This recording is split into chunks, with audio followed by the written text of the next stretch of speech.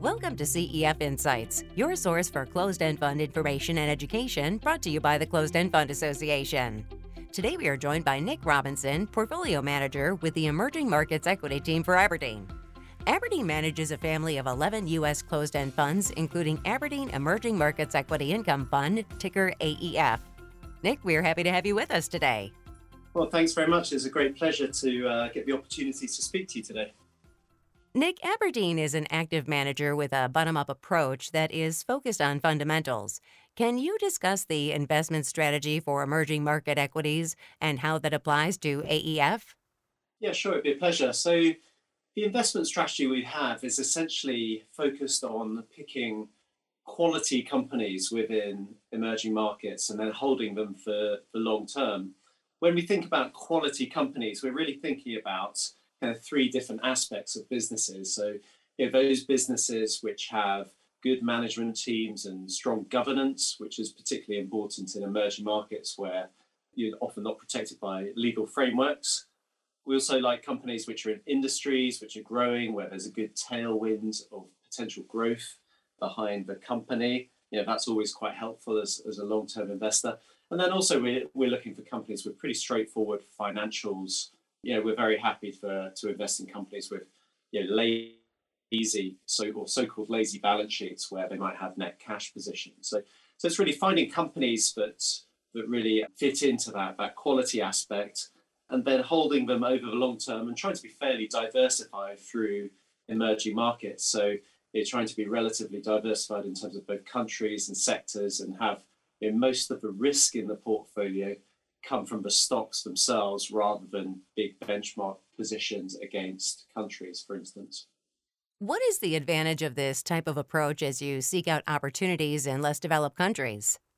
Well, I think, going back to the quality aspect of investing, I think that's quite important in emerging markets, in that emerging markets tend to be a bit more volatile, be it due to the economic cycle or the political cycle, which can lead to quite large changes in the investment environment. So by choosing quality companies which don't have too much links with politics or have strong balance sheets that equip them to survive the cycle, then that's fairly critical given the high intensity or magnitude of those cycles.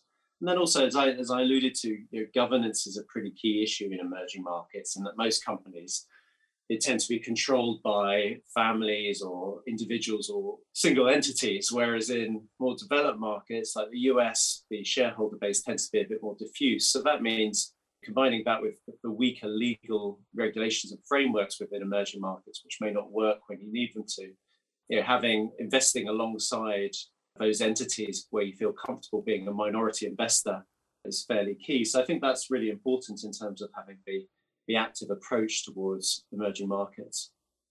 Nick, the U.S. Federal Reserve aggressively raised interest rates for much of 2022, and other developed markets followed. Globally, inflation has been high and economic growth has slowed.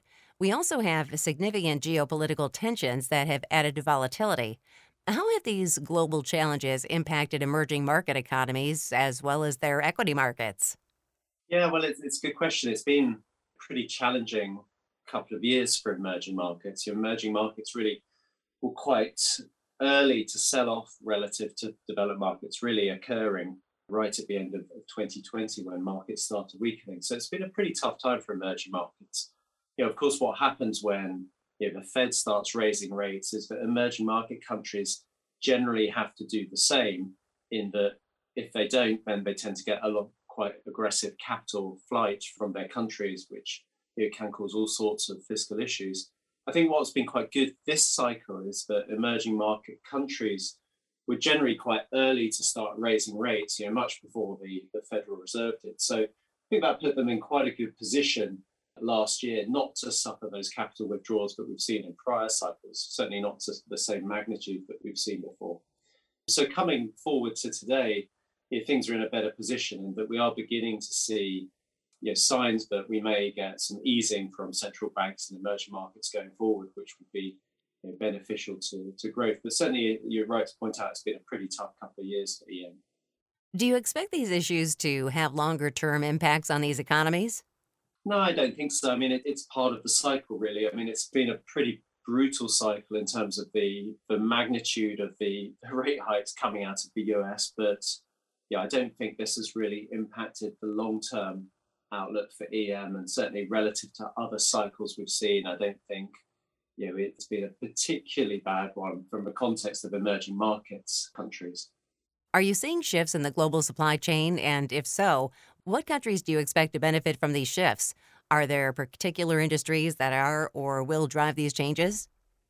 Yeah, we are seeing quite big shifts in the global supply chain, really as a result of both the pandemic, where the kind of just-in-time supply chains that the world have become very accustomed to started to fail, and then also trade tensions and the the trend towards deglobalization has also impacted supply chains.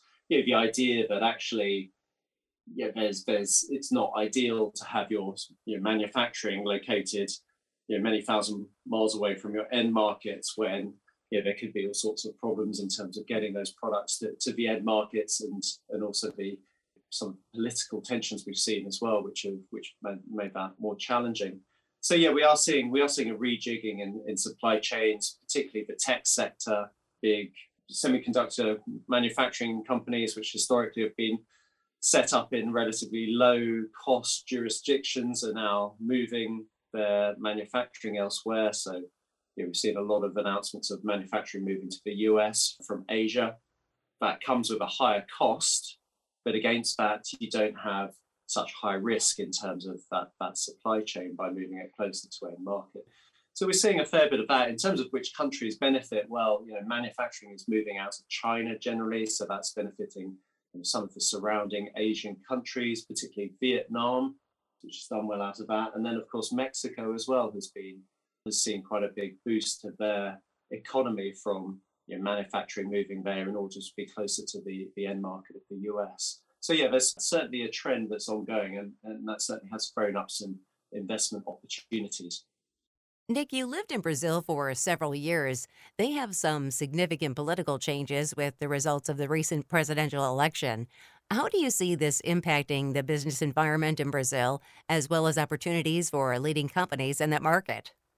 Yeah, there always seems to be a lot of opportunity in Brazil, but it's only relatively infrequently that turns into actual real growth for companies. And I think this election has been a fairly tough one for Brazil, in that there had been quite a lot of optimism about President Lula as we went into the election, and certainly it looked like he was going to be more centrist in terms of his governing immediately prior to the election. But then more recently, it appears that he's reverted to the kind of Lula of old, the type of Lula that was pulling the strings back in 2012 when President Dilma was in office. And that's not been great for markets in Brazil. I mean, it's essentially meant less fiscal discipline, which is something that Brazil desperately needs in order to control rates and inflation. So I think things have been a bit tougher in Brazil, but that doesn't mean there's not some good opportunities there. Those companies that are good at passing through inflation, of which there's many in Brazil, should continue to do well. And of course, with Lula's tendency to spend and put more money in the pockets of citizens, should be pretty good for domestic consumption. So there's a lot of domestic consumption companies which are very good that you can buy in Brazil, which we think should benefit from this environment. Emerging markets are often referred to as almost a single entity, but countries and regions can have very different economic scenarios and market dynamics. Are you finding equity valuations across emerging markets to generally be at attractive levels, or does it vary between countries and industries? Yeah, I mean, you do often get quite big divergences in valuations between countries, specifically within emerging markets, depending on which markets are seen as being particularly hot and which have gone out of favor. And those tend to move in cycles to some extent, although I would say there are some countries which are always pretty cheap because they're seen as being quite risky to invest in, places like Turkey, for instance. But yeah, broadly speaking, valuations are very attractive at the moment in emerging markets, particularly relative to developed markets. Where are you seeing the best opportunities as we are at the beginning of 2023? So I think the really interesting thing that's going on in emerging markets at the moment, and it's probably been going on for only 2 or 3 months, so it's still relatively early days, has been the opening up of China. So you'll recall that China had a very aggressive zero COVID policy that was very suddenly and quite unexpectedly relaxed at the end of last year. And thus the economy is now opening up. Consumers are basically out and about spending more. Malls and supermarkets and cinemas are all filling up. So I think that's essentially giving an awful lot of opportunities for investment, in that you now have a scenario where earnings expectations for Chinese corporates are now heading up quite quickly, at the same time that other economies are either slowing down, not quite in recession yet, but certainly earnings estimates elsewhere are falling somewhat. So certainly the opportunity today, I think, in China is quite exciting, particularly given how that market has sold off an awful lot over the last couple of years and valuations have become very reasonable. How is the AEF portfolio currently positioned? Yeah, so AEF is currently positioned really to benefit from that China reopening that I highlighted. So the portfolio has a decent exposure towards China and Hong Kong.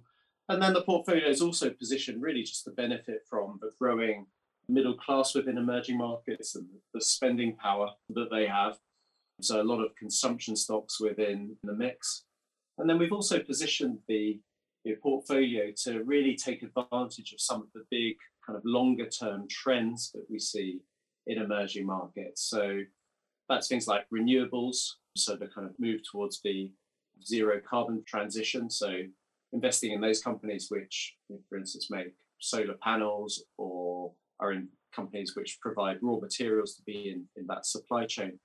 So, and that's an area where I think is particularly exciting for emerging markets, given some countries' dominance within that supply chain for renewables.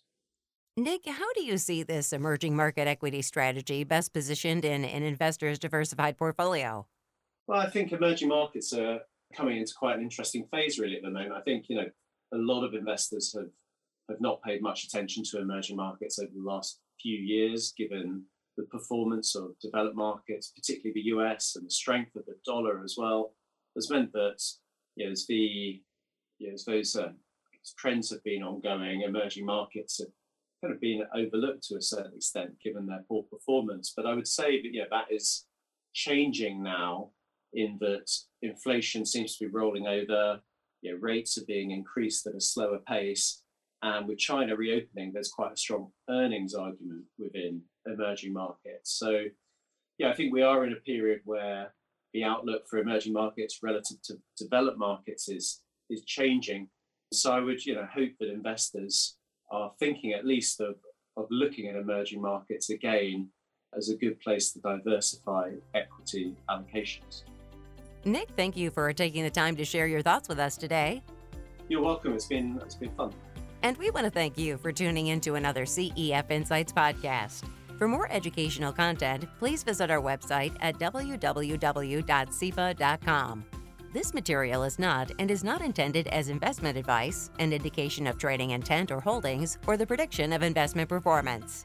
All fund-specific information is the latest publicly available information. All other information is current as of the date of this presentation. All opinions and forward-looking statements are subject to change at any time. Aberdeen Incorporated disclaims any responsibility to update such views and/or information. This information is deemed to be from reliable sources. However, Aberdeen does not warrant its completeness or accuracy. This presentation is not intended to and does not constitute an offer or solicitation to sell or a solicitation of an offer to buy any security, product, investment advice or service, nor shall any security, product, investment advice or service be offered or sold in any jurisdiction in which Aberdeen is not licensed to conduct business, and/or an offer, solicitation, purchase or sale would be unavailable or unlawful.